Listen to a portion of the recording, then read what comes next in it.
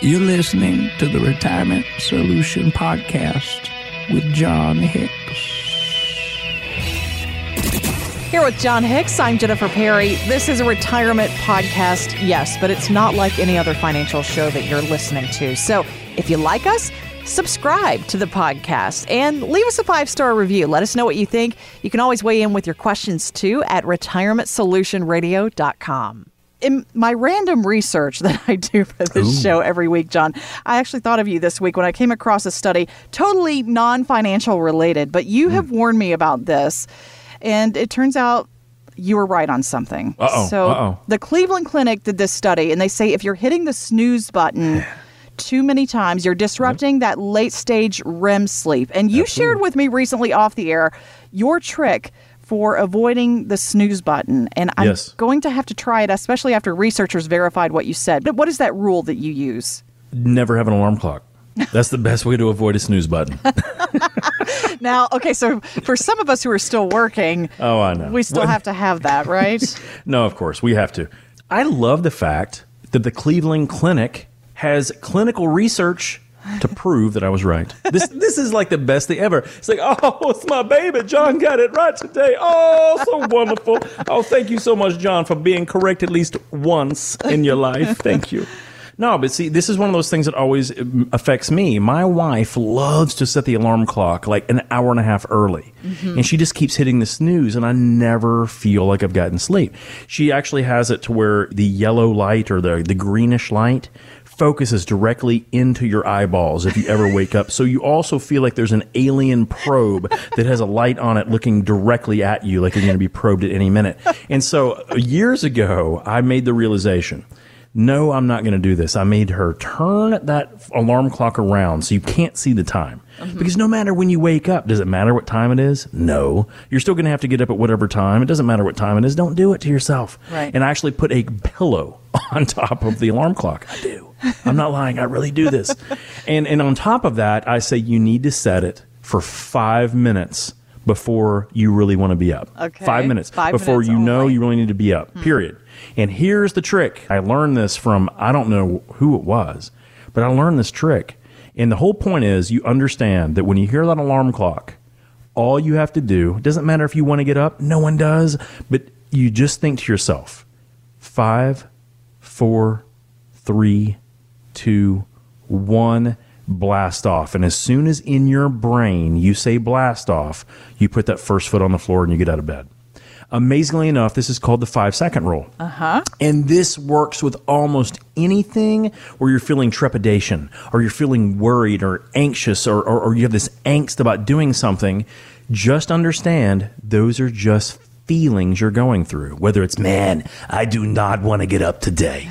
Today is the day that if I could stay in bed all day, I would do it. I would do it, Ted. I would do it even if I have to lay by you all day. I would do it. And the point is, when you get that out of your brain, just don't even do it. Just go 5, 4, 3, 2, 1, blast off. And when you do that, if you make the action, you put your foot on the floor, believe it or not, you get up. And you don't mind it at all. You then remember, wow, I forgot what it felt like to be up at this point in time. I forgot what it felt like to have clarity in my brain, even before the coffee. I forgot what it felt like to power through those emotions. That's what we're doing, guys. And that is the secret to happiness. We have to have progress. And in order to have progress, you have to be moving forward. The 5-second rule to get out of bed, that one step on the floor is the first step of that day, which frankly makes it the most important. So as you're here on this Sunday morning, what was your first step today? You may not be up yet. You may be hearing me on a podcast. That's okay. The next time you think about that, think about how you can use a 5-second rule to power through all of those emotions or all of those feelings and just make it happen. Because that step, if it's going towards your path that you want to go to, I bet you it's a good one. Yeah. I'm going to try this week, okay? I'll let you know how it goes next weekend.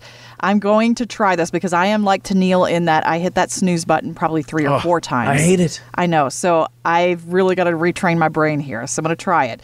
take that step, though. And if you want to find progress with me again, join our challenge. Tell us about it on our Facebook page, The Retirement Solution with John Hicks. But it doesn't surprise me that you know random things like this. You're kind of a study of behavior in everything that you do. And when it comes to finances, too, John, and actually this guy is too, because we all hear about Warren Buffett, right? But sure. Oh, yeah. We don't hear a lot about his right-hand man, who is 97 years old and still working. Charlie Munger was on Yahoo Finance recently talking about how many people consider today wealth management just going out and buying things like 100 different stocks or bonds. Listen to what he said.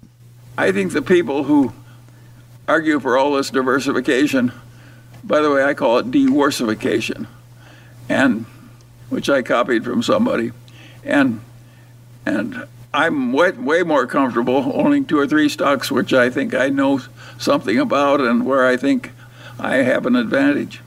Diworsification. I love his line that he apparently stole there. He stole it, but at least he's honest about it, right? He's giving credit to someone, anonymous someone. Yeah. So good play to him. And you know why he did that, Jennifer? Charlie Munger was a very successful attorney. He was a very successful lawyer. Oh, okay. Yeah, that's how he actually made his money in the beginning. So it's very interesting. So he was born in Omaha, Nebraska in like the 20s. I don't remember when. And it's so odd because he did not meet Warren Buffett until 1956. Oh, wow. Okay?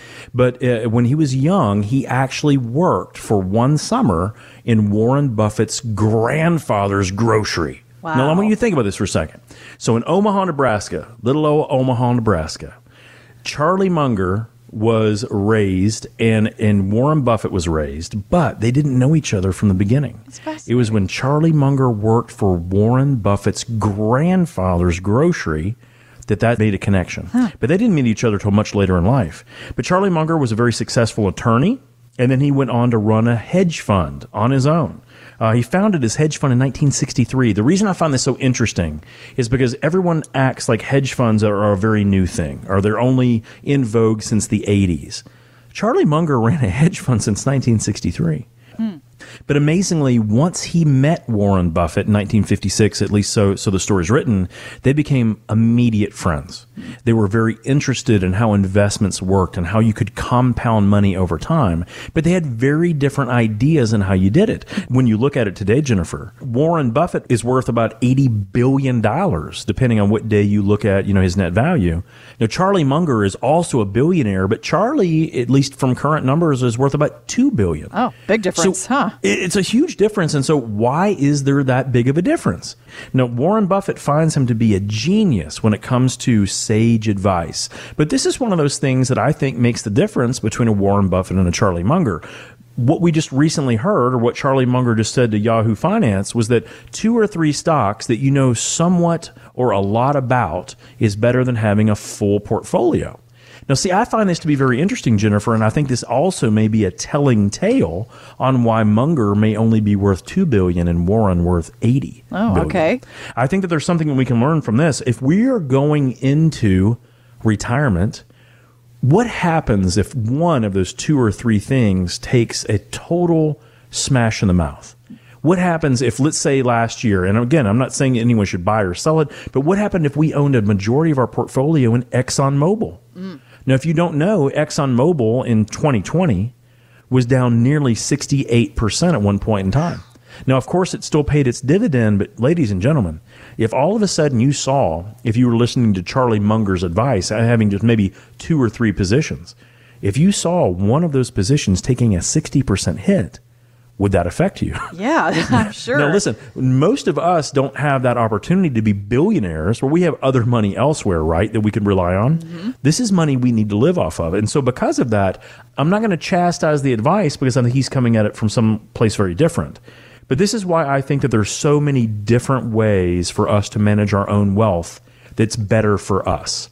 Charlie Munger's way has frankly been very different than Warren Buffett's way, which has been very different than a million other people, including George Soros or Mark Cuban from Shark Tank or Mr. Wonderful from Shark Tank for that matter, or any number of these other billionaires, right? They all have made their money very differently. So why shouldn't your path to your retirement be just as unique? See, we think it should, and this is why we always feel that people should work with a skilled fiduciary-only advisor. Because their job, and by the way, what does fiduciary mean? Now, we just call this the gold standard. This just means that they cannot be compensated more by you investing in one thing than another. It means that they should be aligned 100% with your best interests. Okay. Now, here's the thing. This is very different because most people don't realize this. But if you're dealing with one of those big box firms, and it doesn't matter who it is, and I'm not passing judgment, but if you're dealing with a Merrill Lynch or a UBS or a Fifth Third Bank or a Chase Bank, or take your pick on any of those other big ones, they're not fiduciaries, not fiduciary only. Good to know. Okay. Because they can earn commissions off of you, which may actually change the way that they give you advice. So when you seek someone out, I want you to really think about the golden standard. You want someone that is only motivated to serve your needs, not their pocketbooks, right? Not their pocketbooks. So when I hear Charlie Munger say, hey, 2 or 3 stocks that I know well, I'm cool with that. The guy ran a hedge fund. More power to him. But what I find is that most people need much better diversification than that. But more than that, they need a unique plan that fits their unique needs. There are some strategies you can use, ladies and gentlemen, that can help you retire 4 or 5 years earlier. Wow. But there's trade-offs. There's other plans that allow you to escape the majority of taxes over your lifetime. But there's trade-offs. There's some plans where you can literally beat the market in an upward moving market. But there's trade-offs. And there are some plans where you can get the most income you could squeeze of any strategy on the planet. But there's trade-offs.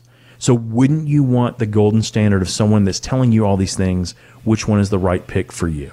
If that's what you're looking for, I think you probably need to be searching for a fiduciary-based advisor. Radio host, financial advisor, and now author. That's right. Check out John's book, The Retirement Solution, on Amazon.com, or get a free chapter now at retirementsolutionradio.com. The opinions expressed in this program are for general informational purposes only and not intended to provide specific advice or recommendations for any individual or any specific security. To determine which investments may be appropriate for you, consult your financial advisor prior to investing.